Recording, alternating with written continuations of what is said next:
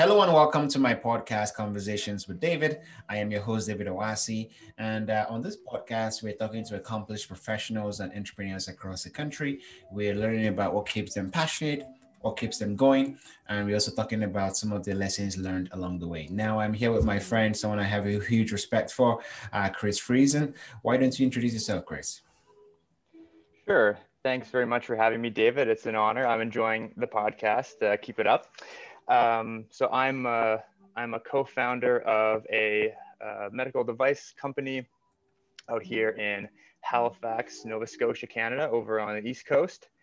And I'm also a PhD candidate at Dalhousie University, also out here in Halifax. And so, yep, that pretty much sums it up from a top line perspective. Excellent. And Chris and I have been friends for a couple of years now. And one of the things that really bonded us or got us really in tune with each other was a love for entrepreneurship and sort of venture creation, creating value.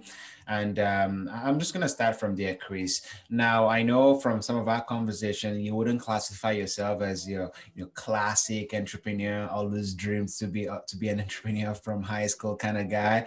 You took a little bit of a different path. But before we talk about your path, can you just share to me like what entrepreneurship means to you and why you've been interested in entrepreneurship over the last couple of years? Sure.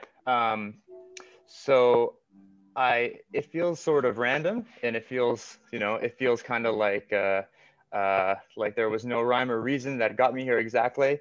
Um, but to me, I think the reason that it has been such a blessing to me to start the entrepreneurial journey, even as like an adult, like you said, and not a kid, is because ever since I was younger, I've always really had a strong search for meaning.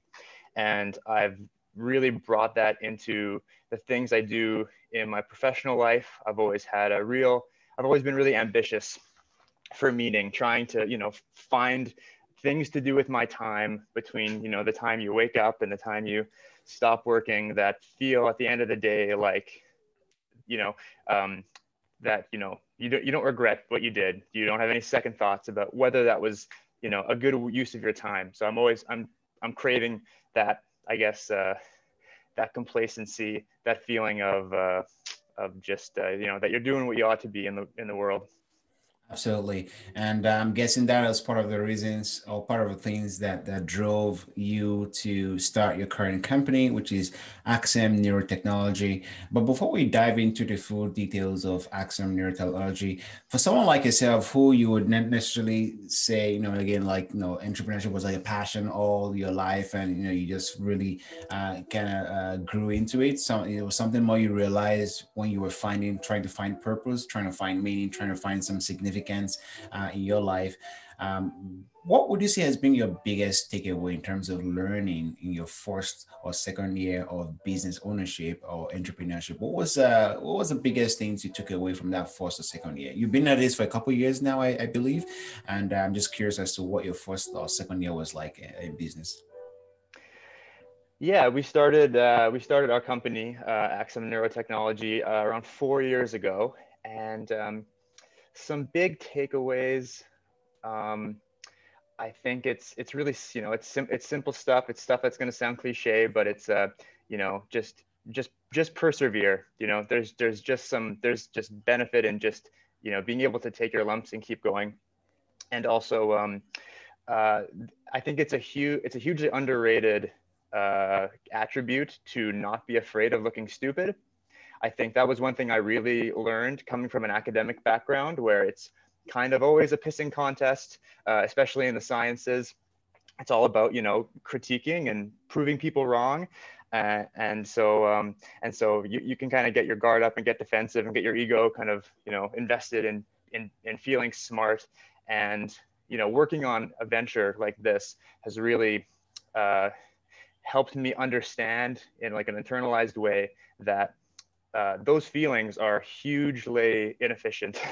They're just noise amongst the signals that you're trying to send to people. And so if you can be realistic with yourself and not fear, acknowledging that you don't know things, or acknowledging that you might have thought you knew something a day ago, but then you screwed it up and now you didn't know. you just become way more useful. I definitely I agree with that, with those points. The first one being perseverance. I think first and foremost, no matter how talented you are or how great your business idea is, everyone is always going to hit that slump or that slope where things are not working out, or deals are not coming in, and you're like, should I do this? Is this going to still work? I think I definitely agree with the fact that perseverance is a quality that transcends whatever it is you're doing, whether it's an entrepreneurship or your career, whatever it is. I think that's a very core skill. I particularly like the second point you made, because that was something I struggled with initially as well. The desire to always be right, or always to appear that you know everything all the time. I think it's a core skill to learn. Being able to be vulnerable, if you will, and kind of put your ego in check. I think that's a very key point you made. Yep. Yeah. So in terms of my next question here for you, tell me more about Axiom Neurotechnology. What is the core of your business? What do you guys do? Yeah, so we're trying to improve post-stroke physical rehabilitation. Stroke is a huge problem. About 1 million strokes happen in the US every year, and that's kind of consistent worldwide. And about 80% of strokes leave people with some kind of physical disability afterwards. We're focused right now on the disability in people's upper extremities. So usually people have hemiplegia after a stroke. So one side of their body is paralyzed or weak or spastic. And so we are trying to improve rehabilitation after stroke, and that's a huge thing. And we're only, trying to start by tackling one little piece. But that's kind of the vision for the company. And so rehabilitation after stroke is evidence-based. It's the right thing to be doing, but many studies show that, as few as 50% of patients actually benefit from it when they get it at all. There's also problems of access, because rehabilitation is generally done one-on-one with a person, and it's very expensive. But even when patients get rehabilitation, often they don't benefit. And one big reason why is we don't understand rehabilitation after a stroke the same way we understand rehabilitation after a knee injury, for example, because the knee and the brain, they're not the same in terms of complexity. And so you can't reverse engineer repair of the neural tissue of the brain tissue the same way you can of the tissue in your knee. Mm-hmm. And so what we're doing is we're building devices that measure the brain, that can make an impact on the ability of the healthcare system to, optimize people's physical recovery after a stroke. So our first product that we're working on now, so we're not in the market yet, is we're a medical device. It's a long road to hoe. Is a headband that measures the part of your brain that controls movement. And so the purpose of that is to provide feedback when people are doing rehabilitation exercises after stroke, because there's been some studies that have shown that that can be beneficial. If people see feedback about that part of the brain, it can help them activate it more, and that can be make their rehab more effective.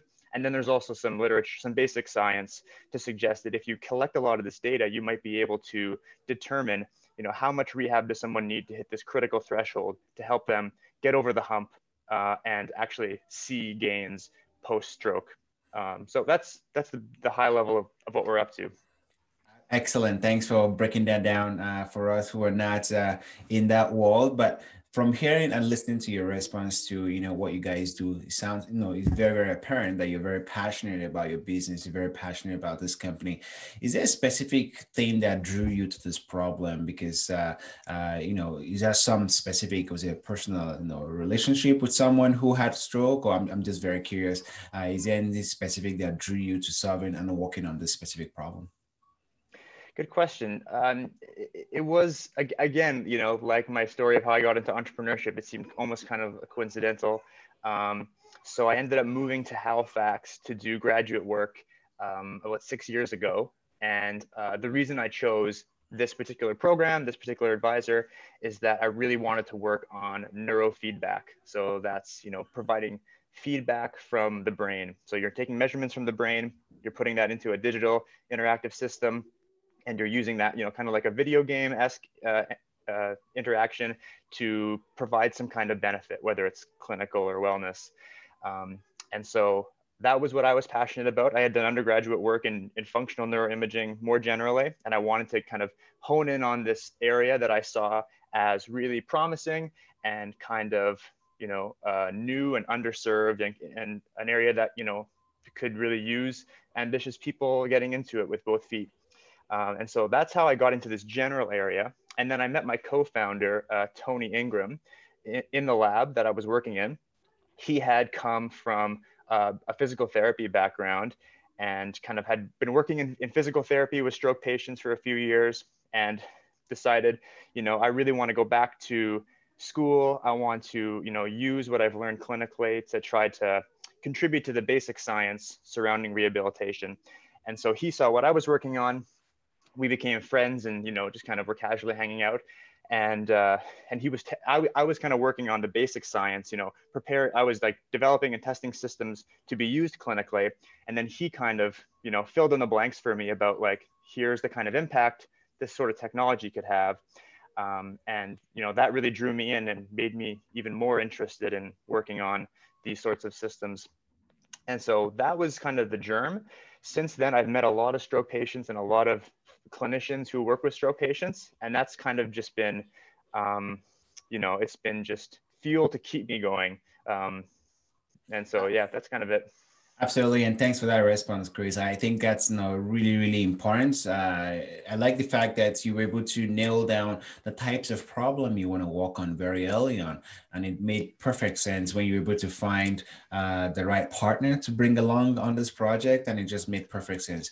But for the sake of our listeners, and some of them, are kind of wondering, and it's funny because I was having a coaching call today with someone from Ontario, and they were telling me, David, I'm not sure I want to go into this field, and I want to go into that field because my friends are in there, and they were quite unsure about what they want to do. What would your advice be to someone who is at the crossroads? Maybe they're just done with university. Maybe they're trying to think, oh, should I go into a master's program? Should I go into entrepreneurship? Should I start a business? What area should I start a business in? Based on your personal experience and how you came around to this neural pathway sort of problem you're trying to solve, what would your advice be for someone who's at that crossroad right now? I think my first piece of, and first of all, I'll say that it's really hard to give good advice. That's another thing that I've learned from entrepreneurship, is that most advice is not good in every situation. So take all the caveats with this advice too. Mm-hmm. But I think the first thing that comes to mind is I would say that it's not, to me, as important. I would de-emphasize what decision you make, and I would put more emphasis on what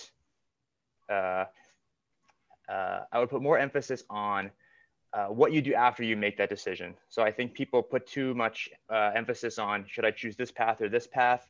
And obviously that's rational, but I think it's more important to just focus on making a decision and putting your head down and optimizing the path that you've chosen. And you can potentially look for, future decision points where you can pivot.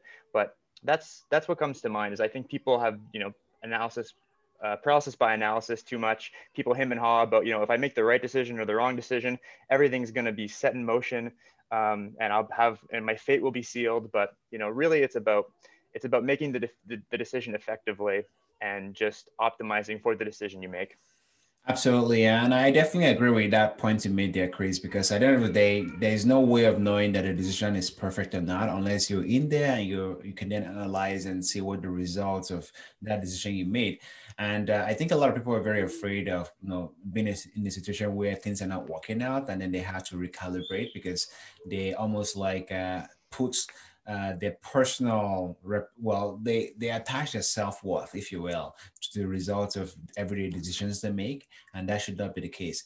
And that thing I also add to that, Chris, is you feel free to agree or disagree with me. I feel like people should not necessarily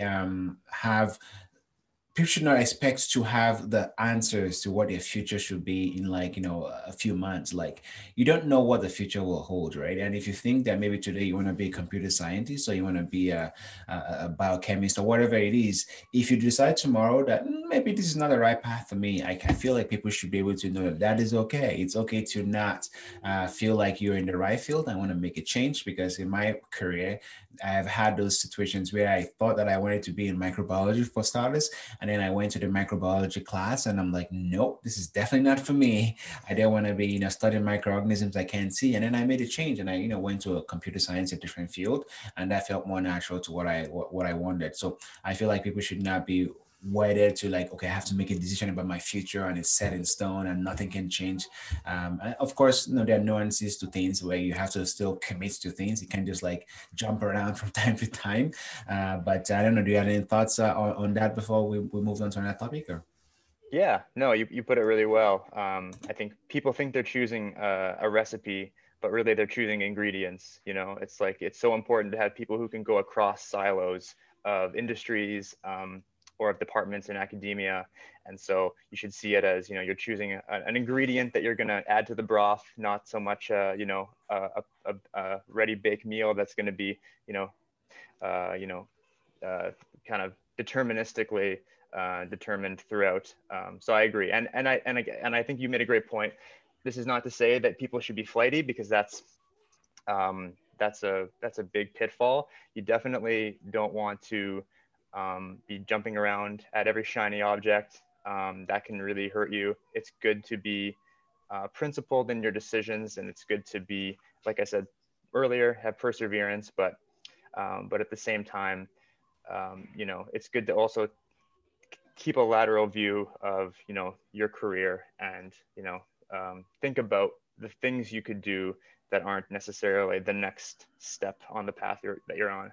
Absolutely, and thanks for that insight. I do like the way you use the cooking example. I know you're someone who really enjoy cooking as a passion of yours, but that was very well put. Well put. It's 2020. It's the year for cooking in your kitchen. Absolutely. Now, Chris, one of the things that you and I have spoken about before, I believe in some of our previous conversation, is the place of a university degree in today's day and age, and especially as we find ourselves in a pandemic. And you are, well learned person. You are currently pursuing your doctorate degree, so you definitely been there from your undergrad to master's level to a doctorate level, and that's something I've always struggled with. Part of me wants to like go get an MBA just because I think it's cool. But what would your advice be for someone who is wondering, what's really the place of university degree in my career success? As because I feel like sometimes our definition of success is based off of the model of learning of 20, 25 years ago, where you had to get a degree to get a decent paying job. But as we're in a full-fledged internet age, we're in an age where being an influencer is a very well-paying career, and you don't necessarily need a university degree to go that route. How should people start thinking about what a university degree really means and what its place is in career success? Yeah, I the first thing I think of is the signaling theory of education, which is a thing economists talk about when they talk about how to explain education, educational systems, and it kind of just holds that a lot of the utility of education and degrees is for signaling. So you don't necessarily go to school to learn things and become a different person than you came out as. You go to school to gain some sort of accreditation that signals to future employers that you can stick to something like a degree program for several years, and apply your acumen within a preset mold. So I guess I'm a little bit jaded from the educational system. I should say that I don't regret my decisions, and I've done a lot of school after high school, so I'm a complete hypocrite. But I think that one of your previous guests, I heard commented on this, how it's just clear that if undergraduate in particular education is becoming more common, then you really need to think creatively about how you differentiate yourselves from your undergraduate peers. It's just simple numbers. More people get undergrads than they used to, which means that the differentiability of an undergraduate education is less than it used to be. So I think that's something that everyone should reckon with. And so I would say, lean into the signaling theory of education. And if you want to do a certain type of career, you could think about what degree could signal that you'd be good for that career, but you could also deconstruct it and think, what could I do that doesn't involve stepping into a school and paying money for school that could also signal that. So I would just encourage people to, think about education as signaling, even though that's not all it is. I do believe that educational institutions are important for learning, but I think that's a useful lens for people.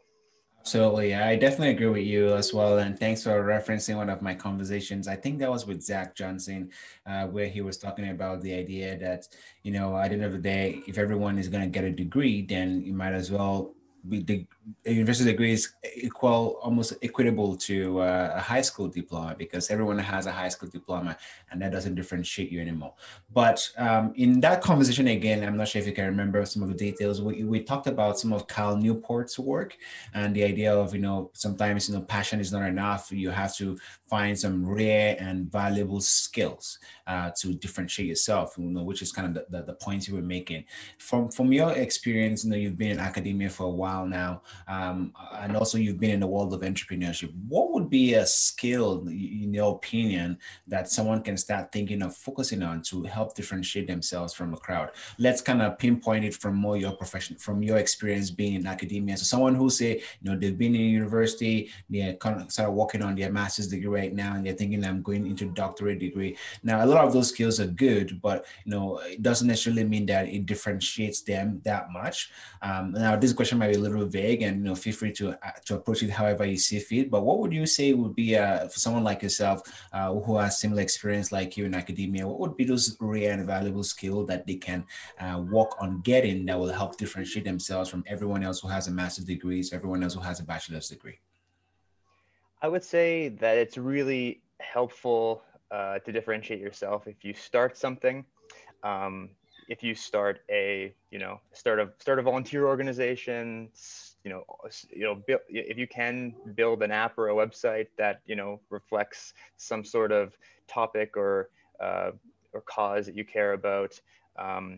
You know, Starting a company obviously is a bigger undertaking, but I think that I think doing things outside of the academic world while you're in academia is really valuable for not only helping you get your feet outside of academia, and most people do end up leaving academia, so that's important. But it also differentiates you, especially if you're starting something. If you're, it's easy to find where they, accept volunteers and check the box of like, yes, I volunteered there.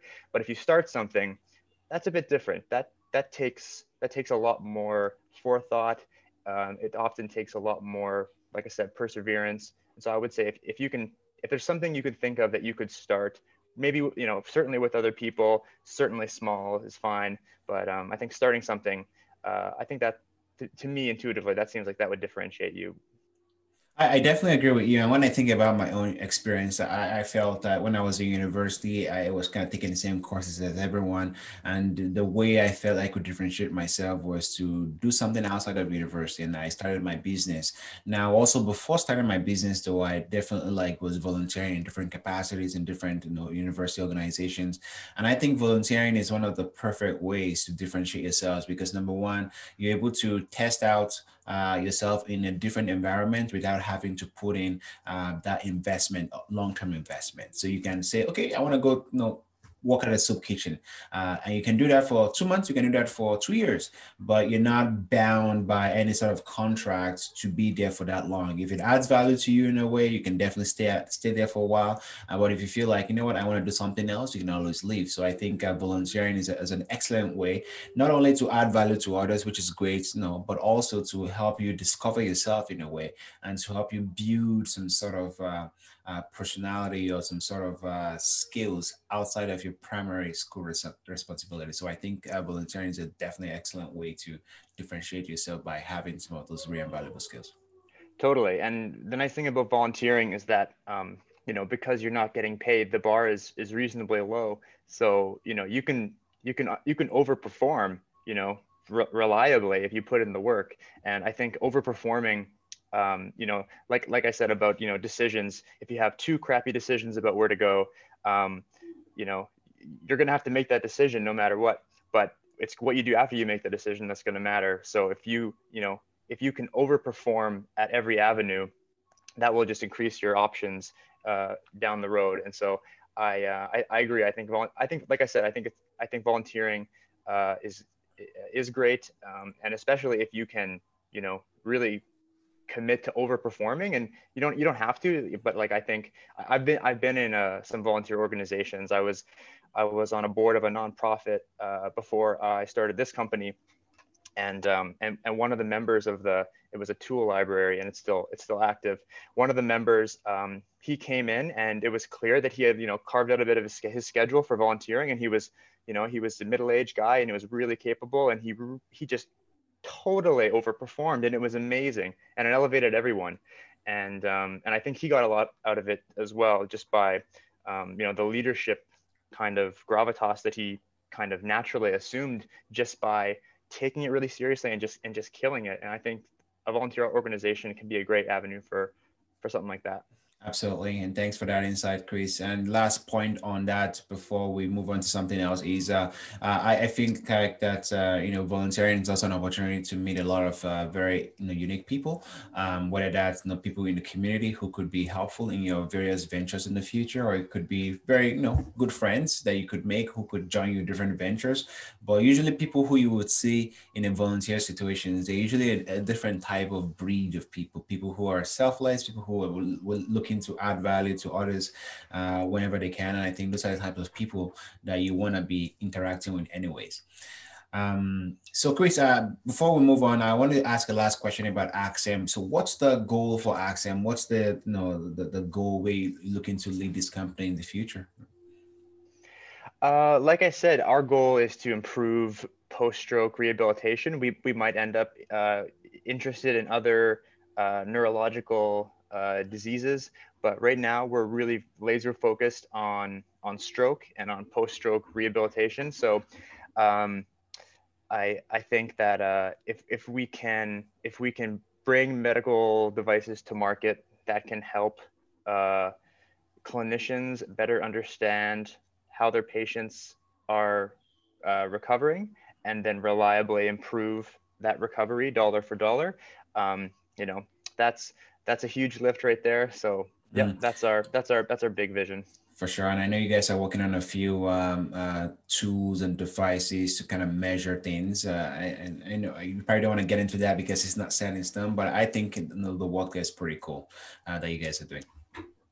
Thanks. I appreciate that. For sure. So, Chris, I would like us to make a bit of a pivot in our conversation here. I want us to talk a little bit about some of the softer skills, and I know you wouldn't consider yourself an expert, if you will, on the areas of emotional intelligence and soft skills.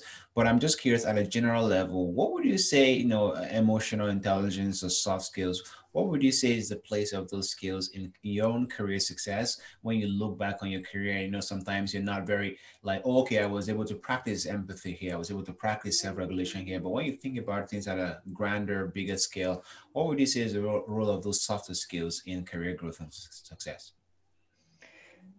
So for myself, what comes to mind first is just, being able to lead a team of people, and have people work together, and get things done. That's a challenge, especially for someone like me who was right out of school, still in school at the time. And so I think that while I certainly was far from perfect and still am, I think that I've met a lot of startup founders, and I've seen a lot of struggles with collaborations and employees, and I think I had an okay personality to start something like this. I think you need, it's I think soft skills are kind of like the interface of your personality with your situation, and then using awareness to kind of optimize your personality for that situation. And I would say overall it's helped me have my role on this team here at Accem, and also get collaborations going with people. And it's hard to put a dollar value or a time value on it, but it feels like it has been important, just kind of looking around at other companies that I've seen throughout the years. Yeah, spoken like a true scientist. So I think when I think about soft skills, I see soft skills as sort of almost a lateral skill where regardless of wherever you are in, whether you're an entrepreneur, whether you're working in the lab all day, or whether you're out, in the fields, a farmer, whatever it is, those skills typically would apply in any field. And then, what we call hard skills are like specific technical skills. So whether you're developer is just relevant in typically one field. Whether you're pharmacist, it's just one field and whatnot. So I see soft skills and emotional intelligence to be something that resonates across the board. But to really drill into some of the details of soft skills, Chris, you mentioned something about self-awareness, right? And self-awareness is the ability to understand what's going on inside your head, in your mind, and why you're feeling what you're feeling. And this is typically, associated with emotions, right? And emotions doesn't have to be like, singing kumbaya, holding hands, singing kumbaya kind of thing. Emotions could be something as simple as understanding that you're frustrated. And I think a lot of people don't understand when they're frustrated, and then they lash out at others, or they yell at other people, or they transfer aggressions, but they don't recognize that actually I'm frustrated because someone cut me off in traffic today, and that is kind of snowballing my whole day. And I think awareness is a very particular skill because it really helps you to understand where you are, your mindset, where you are at certain points, and helps you modulate or adjust your behavior to make sure it's consistent with your long-term goals in that specific situation. In your opinion, what would you say is the role of having that awareness? And I know in how many conversations, even though maybe unconsciously, I've seen you have that level of awareness about your skill set, about where you are in certain areas. But what would be your general thoughts on the skill of awareness? Yeah, I like your operationalization of it as just trying to make a call to your long-term goals in each moment and try to act as though you're optimizing for them. I think that's an elegant way to put it. Thank you. For myself, I think that this is one area where I've had challenges that are like kind of blessings, the good kind of challenges to have. Like I think too much self-awareness. For a long time I wrote a lot of fiction, and I was, my academic background kind of started in psychology before I moved into neuroscience.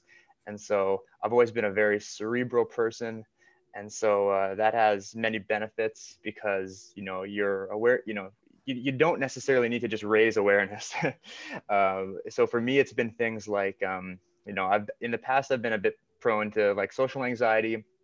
And I think that can be really helpful because it is a voice in your head that helps you, not offend people and not do wrong by people. But when you have to fire someone, it makes the situation extra hard to, act with composure. And so I've had to just kind of, just work on, living with that awareness, get better at, down regulating it, as it were.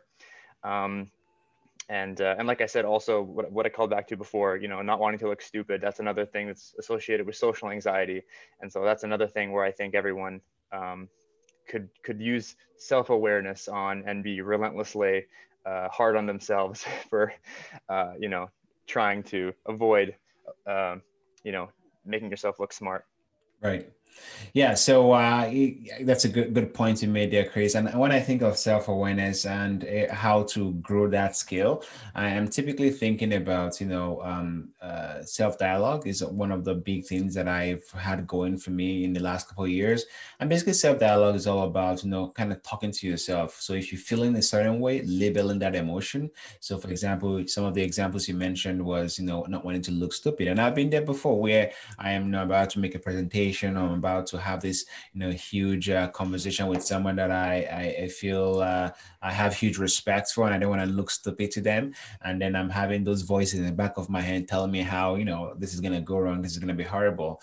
And I think awareness is all about self-dialogue and telling myself, okay, so why am I feeling this way? Okay, I'm feeling this way because I don't want to appear stupid. Okay, am I actually stupid, Sometimes maybe, but for the most part, no. Okay, how can I prepare to make sure I don't look stupid? And then basically having that self-dialogue to be like, it's okay to feel what you're feeling right now, but this is the way to move forward. So I think that's important. Now, Chris, another thing I wanted to ask you about, and you brought this up, was this was about self-regulation, right? So it's one thing to have all of these feelings, all of these fears, and all of these emotions in your, behind in the back of your mind or in your head or your mind. It's another thing else to be able to push them aside, not ignore them, but push them aside to be functional, right? Because you can't be paralyzed by your fears of looking stupid or by your fears of whatever it is you're feeling. How have you evolved, or what does your growth process look like as you've been overcoming that? You talked about social anxiety as you've been overcoming some of those issues. How have you evolved your growth to be able to regulate and keep some of those toxic emotions, if you will, under control? Um, Man, that's an excellent and tough question. I think something that's been useful for me has been trying to continuously stay out of my comfort zone, and that can mean a lot of different things. But I think that the edge gets taken off the types of emotions and thoughts that prevent proper self-regulation by experiencing adversity, and that's not to say that you want to traumatize yourself, because that will set that'll be one step forward, two steps back. But I think that challenging yourself continuously and kind of taking one step forward, doing something that feels uncomfortable, staying with it, working through it, and moving on and doing, and then having it feel becoming habituated to it, and then moving on and doing something that furthermore makes you uncomfortable.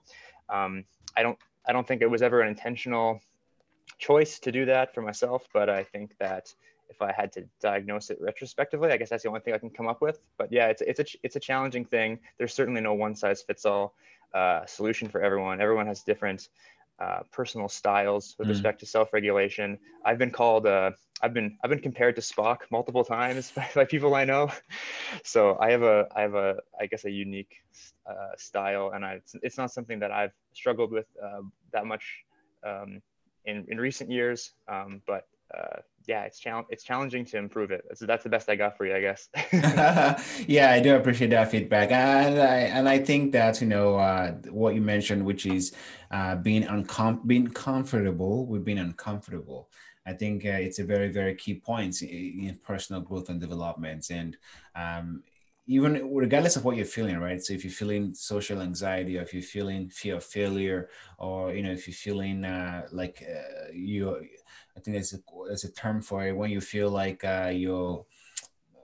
I'm trying to find the right word here. It's called so when you're feeling like you're an imposter syndrome. There you go. That's the right word.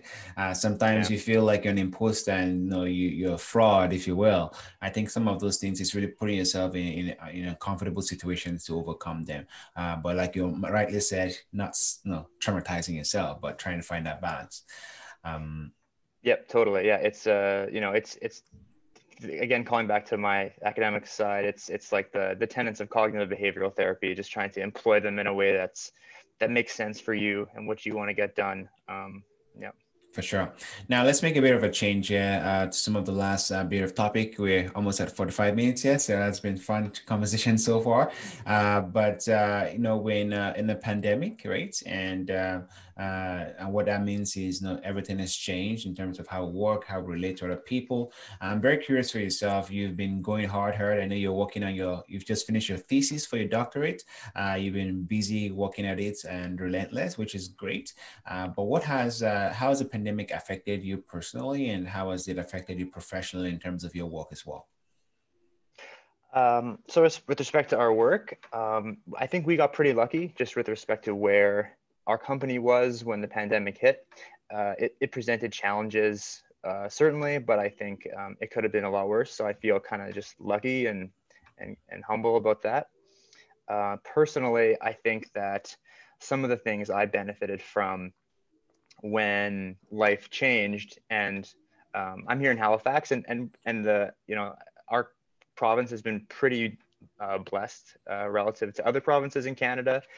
Um, but still, we had several months where it was like, now my office is my kitchen table, and oh, this is my wife's office as well. So it certainly did introduce changes. And I think some useful things for me was having just pre-existing habits that I could stick to. I had been going to the gym. I could no longer go to the gym, but I still had the habit of waking up at this time and exercising, and so I was able to keep that.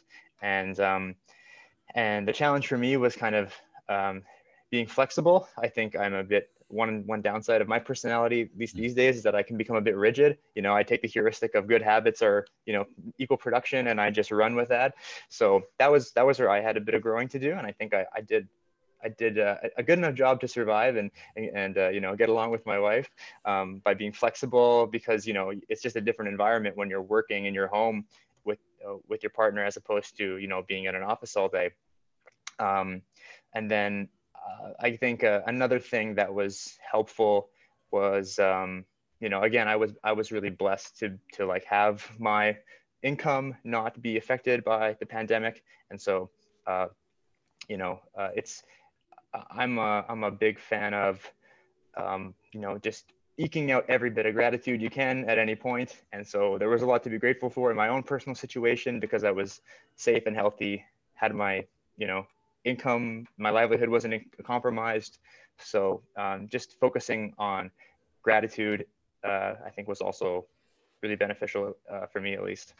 Absolutely. I think gratitude is a good way of having a mental health in place in these difficult times, because it's very easy to be overwhelmed with all the negativity and the crazy stuff going on in the world, which, there is a lot of those if you're looking for that. But also equally, there are good things happening, and they're, having a state of health, having, food on the table, having some of the basics being taken care of is also something to be grateful for. I think that's important. Now, another question, Chris, I have for you is in terms of this pandemic. What I like to ask this question to every of my guests, and it's about trends, right?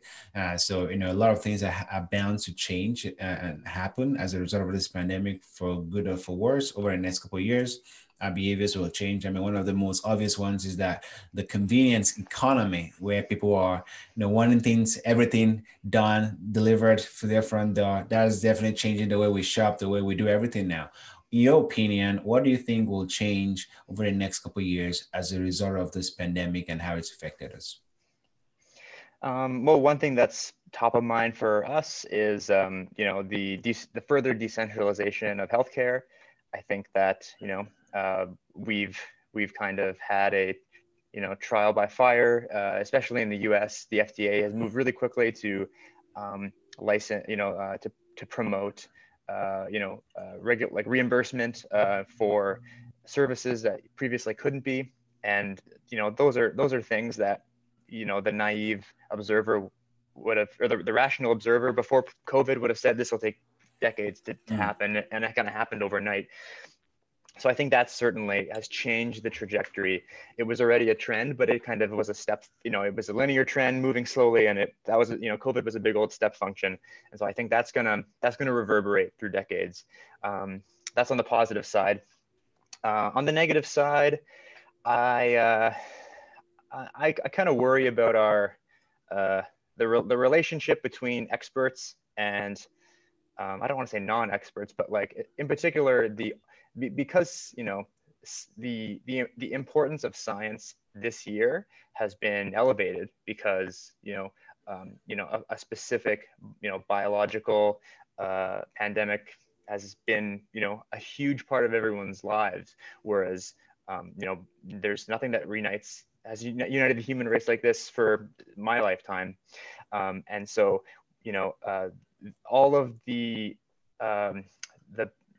political polarization that existed has had a lot of gas poured on it, and in my opinion, the relationship between scientists and experts and kind of the population that is not engaged in those fields, I think that relationship was already pretty poor, and I think it's gotten even worse. And I kind of think there's blame to be had on both sides, but I think that's my downer note. So some good and some bad, and that's, I guess, the case with most things. Yeah, I definitely see what your point there. I think there's been that friction between the skeptics. I think the skeptics have become even more skeptical of the scientific community, and the scientific community maybe to some extent have this view of you know coming from a place of superiority in a way and be like, what are you talking about? And I'm not trying to really, understand their concerns of people who are not experts by any means, but I certainly think that will affect things moving forward. Yeah, I don't see a lot of ambition in the scientific community with respect to communication and understanding with society at large. People are interested in science communication, but when they talk about that, they're kind of talking about going to groups that are happy to hear from them and ready to believe what they have to say and just taking their message on a roadshow. I don't think enough scientists, um, myself included, reckon with uh, the potential role that we could have in engaging with the larger population. I don't have an easy answer for that. Again, I'm as guilty as anyone. I'm not a particularly public scientist, so Perhaps it's just this it's a challenge. Perhaps it's an exciting opportunity for some technology to come in to try and bridge that gap or a new business idea for someone out there. But I definitely agree with you. There is a gap between the science speak and the general public speak, and it's only been highlighted even more so this pandemic. Yeah. Yeah. Well, before I let you go here, Chris, any takeaways, any sort of insights or lessons or ideas you want to share with our listeners before we let you go? I don't think I mentioned, the role of mentors. It's can't be said enough. At every stage, no matter how low or high you are on any career ladder, mentors are always, they're always a secret weapon, and that's where soft skills can play a role because you'll be more likely to attract good mentors and have good relationships with them if you have cultivated skills that make you enjoyable to interface with. So that's one thing I should have mentioned earlier as a takeaway. Yeah, other than that, like I said, advice is hard to give, and I've probably given too much of it on this podcast already. But I just want to say again, I appreciate you having me on. I love what you're doing, and yeah, very humble to be asked. Absolutely. It's been a pleasure to have you on the show. Thank you, Chris. You shared so much insight and a lot of welcomed advice. So thanks for all of that. I'm sure we'll have you again in the future to talk more about Axum and your work there. But thanks for coming on the show. Awesome, I like that. Take care, David.